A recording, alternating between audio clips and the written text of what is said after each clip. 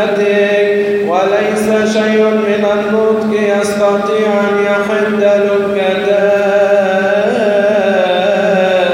محبتك للبشر.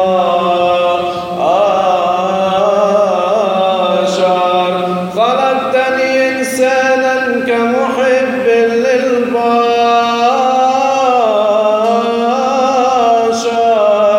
ولم تكن أنت محتاجا إلى عبوديتي، بل أنا المحتاج إلى ربوبيتك.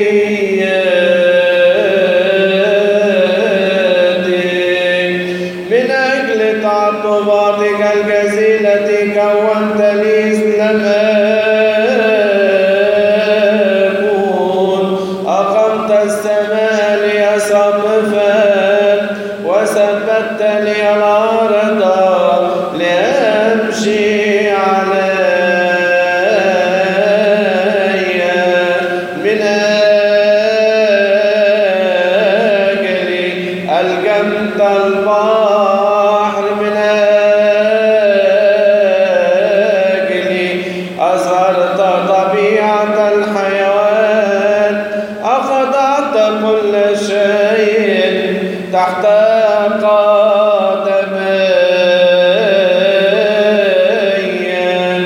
لم تدعني معوزا شيئا من أعمالي كراماتك.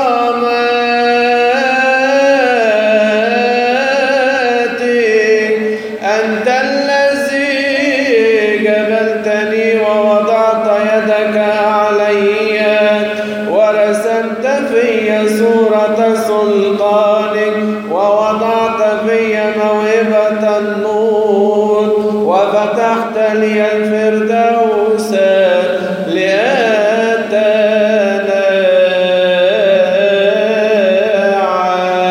أعطيتني علم معرفتك، أظهرتني شجرة الحياة، وعرفتني شوكة الموت. غرس واحد نهيتني ألا آكل منه، هذا الذي قلت لي لا تأكل منه وحده، فأكلت بإرادتي،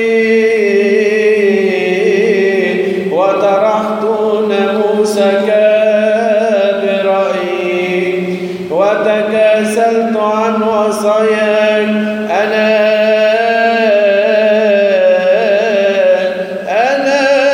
جلبت على نفسي حكم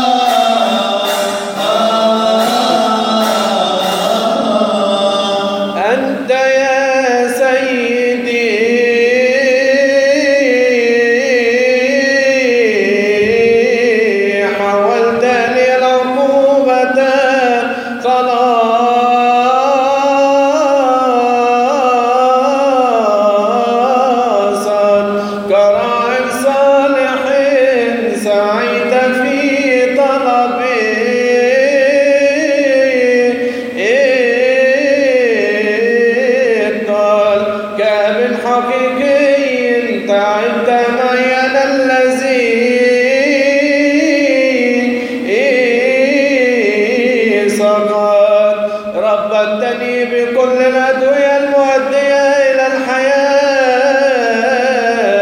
أنت الذي أرسلت لي الأنبياء من أجل أنا المريض.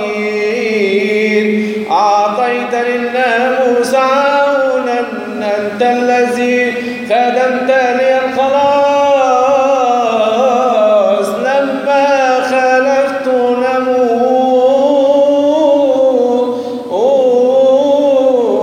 ناموسك كنور حقيقي أشرقت للضالين وغير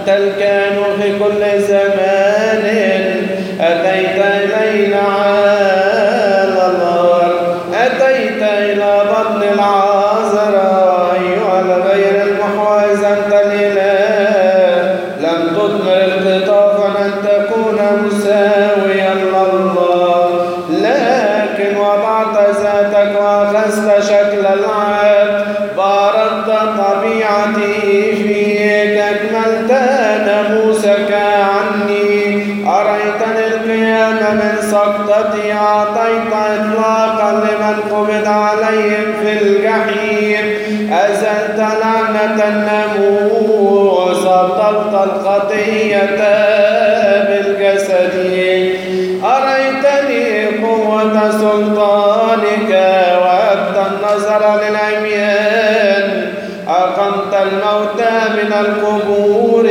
أقمت الطبيعة بالكلمة أظهرت لي تدبير تعطفك احتملت ظلم الأشرار بذلت زارك للسياط وخديك ملتهما للظلم لأجلي يا سيدي لم ترد وجهك عني